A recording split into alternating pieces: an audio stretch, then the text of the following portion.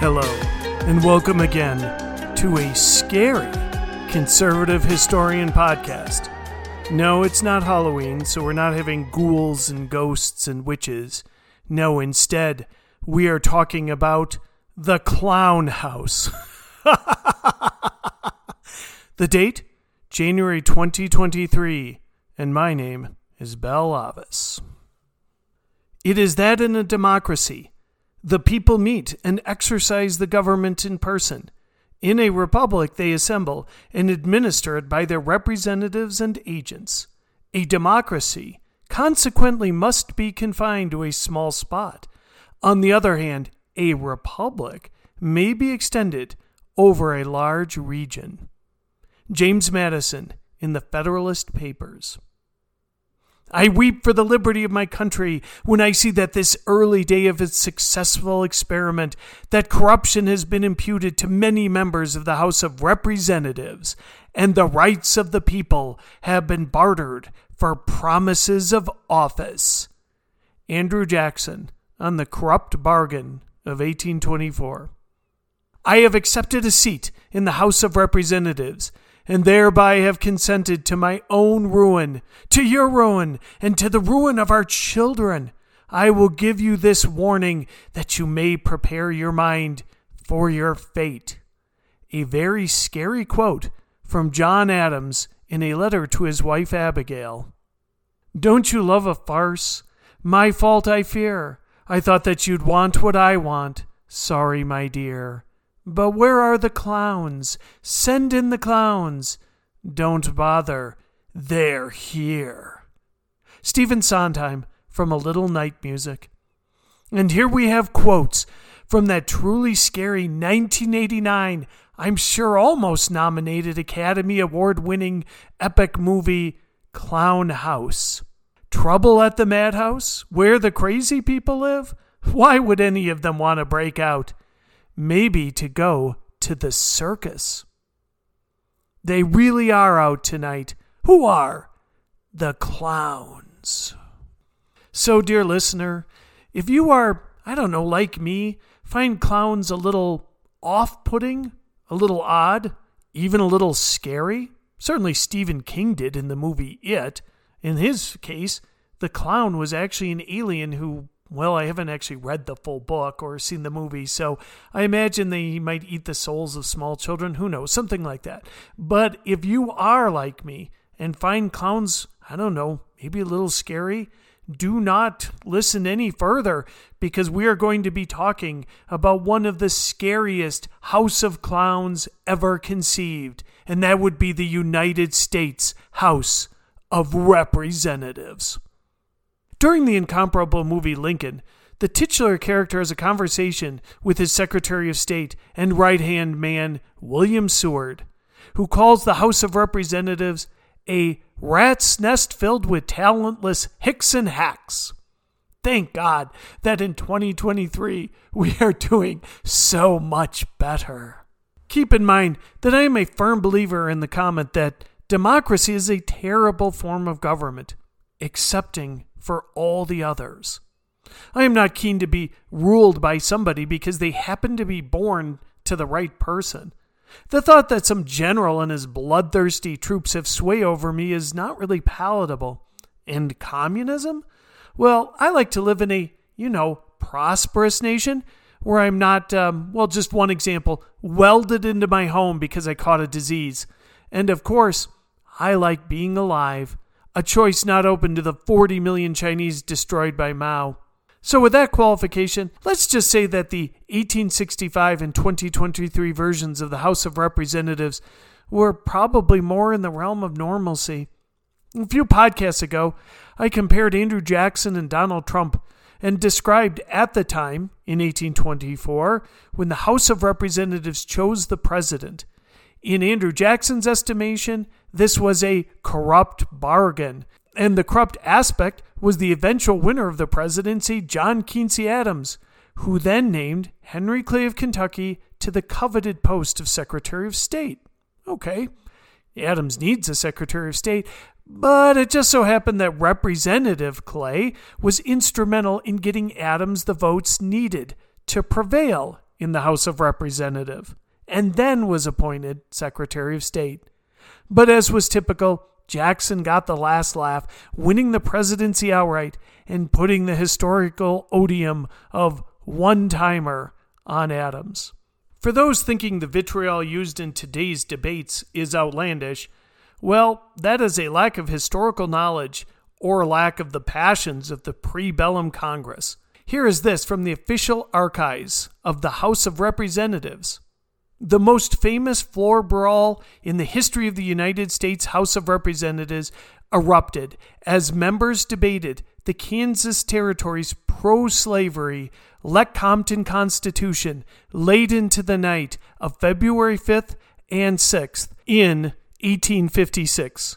Shortly before 2 a.m., Pennsylvania Republican Galusha Grow, I love that name, and South Carolina Democrat Lawrence Keat exchanged insults, then blows. In an instant, the House was in the greatest possible confusion, the Congressional Globe reported. More than 30 members joined the melee. Northern Republicans and Free Soilers joined ranks against Southern Democrats. Speaker James Orr, a South Carolina Democrat, gavelled furiously for order and then instructed Sergeant-at-Arms Adam J. Glosbrenner to arrest non-compliant members. Wading into the combatants, Glosbrenner held the House mace high to restore order. Wisconsin Republicans John Bowie Knife Potter and Cadwalador Washburn, I'm glad that these are Wisconsinites on the Free Soiler side, ripped the hairpiece from the head of William Barksdale, a Democrat from Mississippi. The melee dissolved into a chorus of laughs and jeers, but the sectional nature of the fight powerfully symbolized the nation's divisions. When the House reconvened 2 days later, a coalition of Northern Republicans and Free Soilers narrowly blocked the referral of the Lecompton Constitution to the House Territories Committee, and therefore Kansas entered the Union in 1861 as a free state. None of the shenanigans from those past Congresses, or the one we're going to cover today, a 2023 version, well, none of that would have happened under Illinois Representative Uncle Joe Cannon. I like that name, aptly named, Uncle Joe Cannon. Uncle Joe Cannon's career in Congress spanned almost 5 decades. During that time, Cannon served as chairman of 3 committees: expenditures in the Post Office Department, Rules and Appropriations, and from the 58th Congress through the 61st Congress, that would be 1903 to 1911, he simultaneously chaired the Rules Committee and served as Speaker of the House. As chair of the Rules Committee, Cannon managed the floor schedule for legislation, and as Speaker, he controlled the debate on the floor. I love this guy. During Cannon's reign, he usurped power from the committee chairs and ruled the Congress with an iron fist, earning him the nickname Czar Cannon. He once said, "Sometimes in politics one must duel with skunks, but no one should be fool enough to allow skunks to choose the weapons." I am not confident I would actually approve of Uncle Joe, as you'll see, his methods and his accumulation of power, but he stands in just a teensy bit of contrast with today's GOP caucus in the House, as we shall see. But before we get to the Kevin McCarthy fiasco, one of the few people who's probably happy at this week's events in the GOP caucus was one George Santos, representative from the great state of New York. In a podcast completed last October, I highlighted gaslighting throughout history. I cited numerous lies from Joe Biden, including everything from his biography to "the border is secure" and "inflation is coming down." None of this was true, of course, nor was his predecessor's "if you like your doctor, you will keep your doctor." And I see the desire to point these lies as an excuse to ignore George Santos in a massive fit of whataboutism. In an article for Reason magazine by Scott Shackford, the author states of Santos, earlier this month, after investigating Santos's background, the New York Times reported that it could not verify much of the information he had told voters. Santos publicly admitted some of his lies in an interview over Christmas weekend with the New York Post. He has not worked for Goldman Sachs. He has not worked for Citigroup, as he had claimed. He was apparently working as a call center employee for Dish Network during that time. He also never graduated from Baruch College in New York City, as he had claimed. It's not clear at this point how much of Santos' background, is actually true. Is he even gay, as he claims? Well, he was once married to a woman, the Daily Beast reports, but divorced her in 2019, just before his first failed run for Congress in 2020. This, of course, doesn't mean he's not gay. He recently married his male partner, but it is a bit unusual. The misleading claims even turned comical when he admitted to the New York Post that he's Catholic and not Jewish, as he had claimed. Well, he said, I never claimed to be Jewish. I am Catholic. Because I learned my maternal father had a lot of Jewish background, I said I was Jew-ish. It sounds like something a character from Seinfeld or It's Always Sunny in Philadelphia might say when they're caught in a lie. And as I noted a few moments ago, perhaps the one person who is truly excited over the Kevin McCarthy GOP Freedom Caucus imbroglio is George Santos. Without this vote for the speaker, or multiple votes as we shall see, George Santos would have been the topic of conversation because he was supposed to be sworn in on Tuesday, and I believe he was sworn in on Friday, this week being the first full week of January 2023. Maybe he was sworn in. It's just nobody's really talking about it. And frankly, if it was George Santos telling me he was sworn in, I probably wouldn't believe it.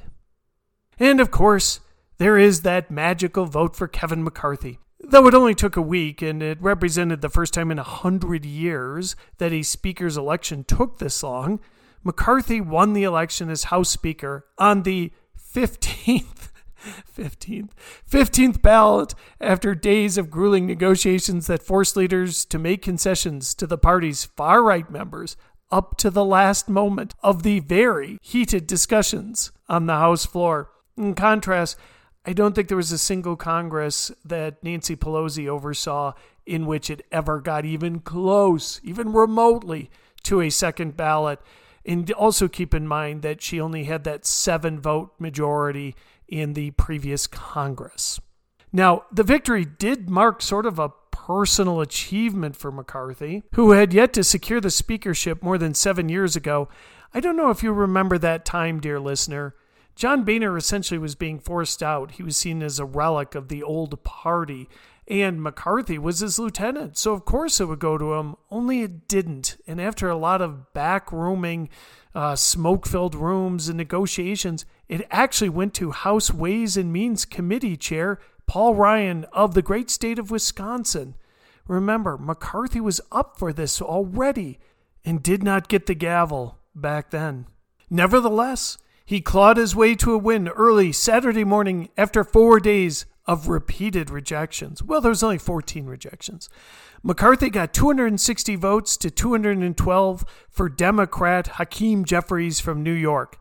I find it interesting that lately California and New York account for congressional leadership, but that's a podcast for another time. 6 Republicans voted present, changing the dynamics for Mr. McCarthy to win the vote.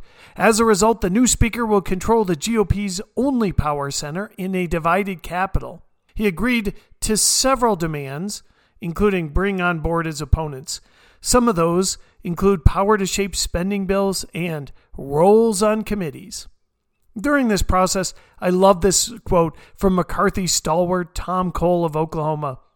I don't know how many times you have to tell people we're not moving. This is the guy that got us here, and we don't intend to leave Moses on the other side of the river. He's coming with us. The analogy works really well. Well, except for that Moses did not have a backbone of jelly and did not appease Jewish leaders who incited riots. If McCarthy had been leader of the Jews around, 1300 BCE during the reign of Ramses II, he would have probably tried to cut a deal with Pharaoh as long as the Egyptian king kept him in his position. God and magic staffs be damned. But for all the smiles on McCarthy's face after finally winning, this might prove a Pyrrhic victory. Hanging in the balance is the ability of the U.S. government to stay open and pay its debts. Many of Mr. McCarthy's initial foes are adamantly opposed to raising the debt ceiling or cutting spending deals with Democrats and could move to oust him from his job if he tries to do so. Also at risk are other high-profile measures that would require agreement between House Republicans and the Democrats, who, I know, shockingly, folks, they control the Senate and the White House. Funding the Pentagon and other agencies. Other things include sending aid to Ukraine as it battles an invasion, something that the MAGA Republicans are not really thrilled with, and approving food stamps for low-income people as part of the Farm Bill, which is typically reauthorized every 5 years. Of that last one, let me make a quick comment. These are red state folks. Part of the Farm Bill is, in a lot of the agricultural department, which is dominated by the food providers within this nation, you will see that surprisingly the Democrats and the Republicans, especially those from rural states, are in lockstep on the food stamps for low-income people. But I digress. Now, I am a minority who does not mind the debt battles, and I despise the shutting down the government trope. Oh no, we cannot go to Utah's Zion National Park. What never shuts down in these so-called governmental shutdowns? Social Security and Medicare, the two most significant deficit and debt drivers, still pay the bills. They still send out the checks. So does the military. That keeps going. That is always funded. After that, I'm frankly a little hard-pressed for some of these necessities of the government shutdowns.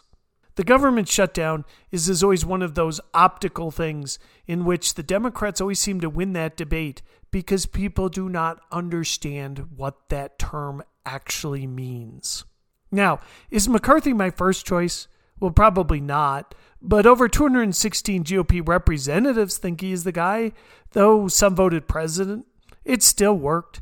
And yet, the contortionist McCarthy, nor the memory-challenged Mr. Santos, assuming that is his real name, are not even the most odious of the Republican Party in the House. Nope, that title goes to Matt Gaetz, Lauren Boebert, and the rest of the Never Kevin branch. I told you that this was going to be scary. So, if given my choice of being in a room alone with a group of zombies, or alone with Matt Gaetz and Lauren Boebert, I'm not certain which one I would choose. I mean, on the one hand, you have flesh-eating, brain-consuming people, and on the other, you have the zombies. I know, that was kind of funny. Now, there are actually two factions who initially opposed McCarthy.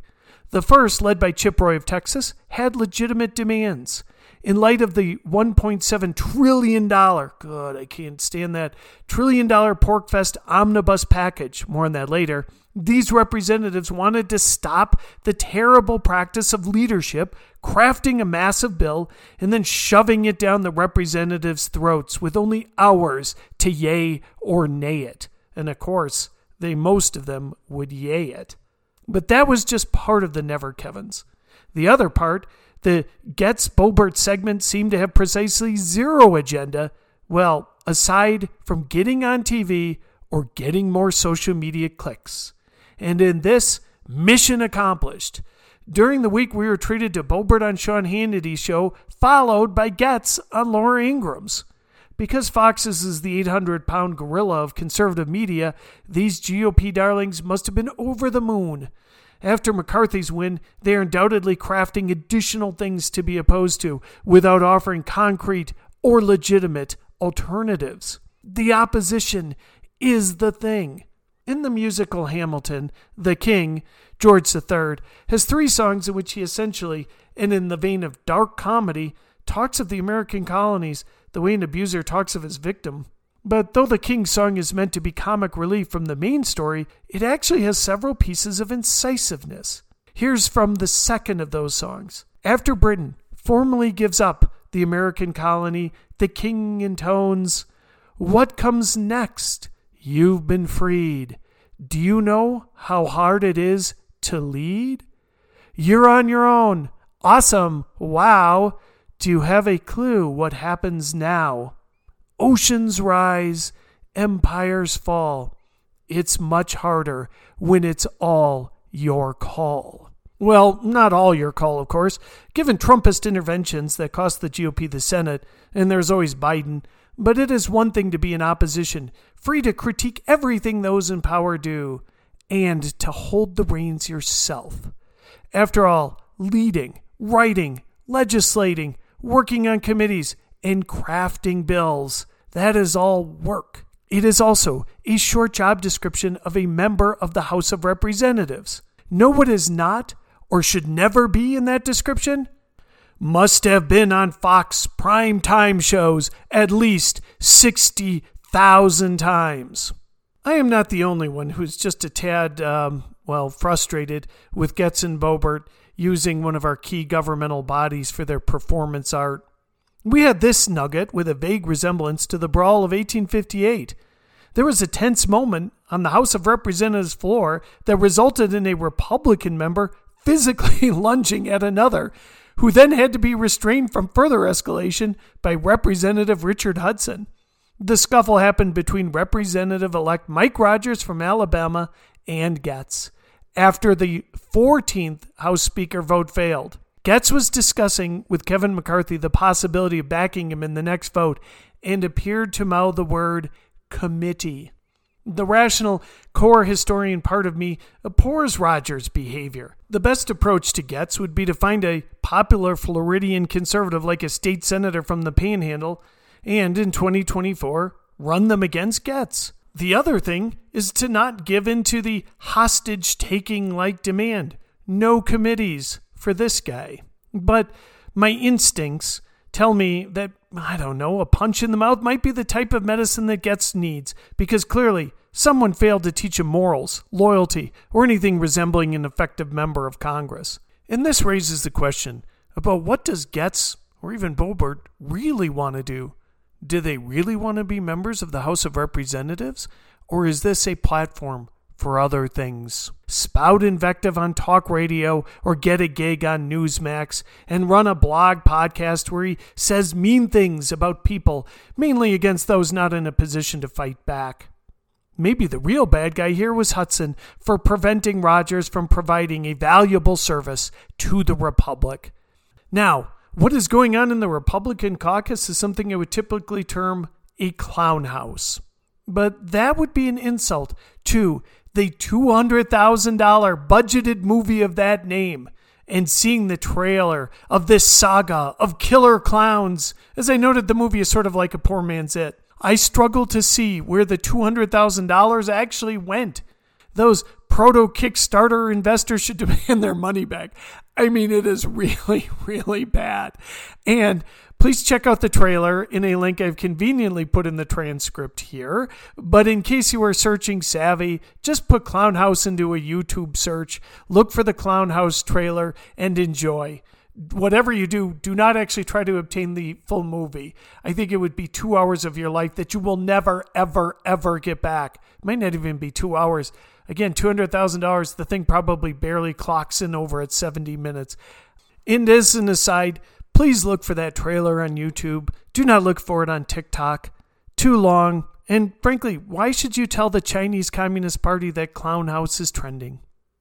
Now, will the movie Clown House be confused with Gone with the Wind, Godfather, or Citizen Kane?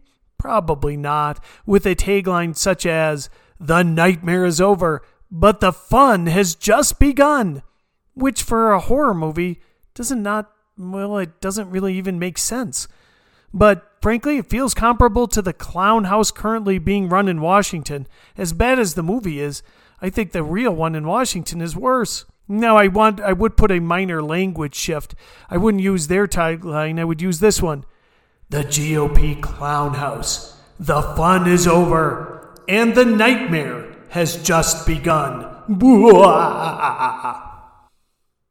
Remember how I said that this podcast was going to be a little scary? Well, part of this scary spectacle featured Marjorie Taylor Greene looking better and more statesmanlike than Lauren Boebert and Matt Gaetz. All along, I thought that Gaetz and Boebert were, performative jackasses, but making Taylor Greene even smidgingly reputable is an accomplishment all in itself. But of course, the level of the bar for that would be too daunting for all but the most intrepid limbo contestants.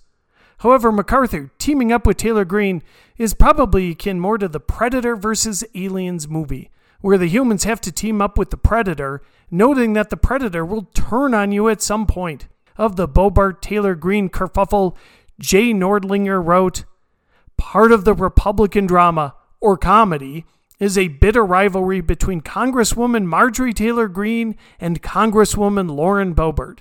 Both are queen bees of MAGA. I think of the old expression, 'This town ain't big enough for the both of us.' Who will be La Passionaria of MAGA? I think we have dueling Passionarias." But for all the comedy, there are tears, of course. As with many things, liberals and progressives will always have the advantage over true conservatives.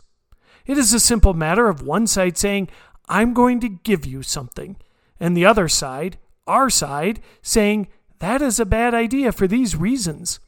If you have to explain, you are losing, as the saying goes. And it is the same with the principles of the Chip Roy faction of the House. This was the faction that actually wanted to strip down some of the power of the Speaker to get to a better level of fiscal sanity. In other words, it was actually a principled stance with a viable concept of what they wanted to accomplish. Now, the Democrats can easily unite because the only genuine debate in their caucus is how much of a sludge pile behemoth spending bill they can ram through. Even with a doddering president, a 7-vote majority in the House, and a single-vote majority in the Senate, they still managed to get an infrastructure bill with massive green pork. They managed to get a $2.4 trillion Build Better boondoggle behemoth crap bill with more green pork and money for a larger IRS. And of that larger IRS, I wonder, especially after Obama administration completely politicized the agency, who would they go after? Would they go after billionaire George Soros, who gives to leftist causes? Or will those brand spanking new tens of thousands of agents try to make life hell for Elon Musk and anybody else who gives to the Republicans? They got through a silicon chip subsidy bill. And just this last couple of months, from Pelosi, kind of a parting gift for the American people, a $1.7 trillion omnibus bill that ran to 2,700 pages long with over, I can't even say this without acid in my stomach, 7,500 earmarks of pork, and in a horribly effective corruption of government, Pelosi gave the House precisely 12 hours to peruse this monster. I told you this was going to be scary. I warned you. I am a voracious reader, but I could not get through a 400-page, eminently readable David McCullough history in 12 hours. And the omnibus was chock-a-block with technical and legislative jargon that even the most ardent lawyer might not love. 12 weeks would have made sense, not 12 hours. Simply, of course, it was not to be read, just voted on. And all the Democrats did. Scary. They want the pork, and they got it in spades. The future of the American people be damned, of course. This is why Chip Roy was onto something. Too bad. A principled representative is surrounded by the clown caucus. Boo! As always, thank you for listening to The Conservative Historian. Check out all of our podcasts. We have over 140 of them. We are on all the major directories.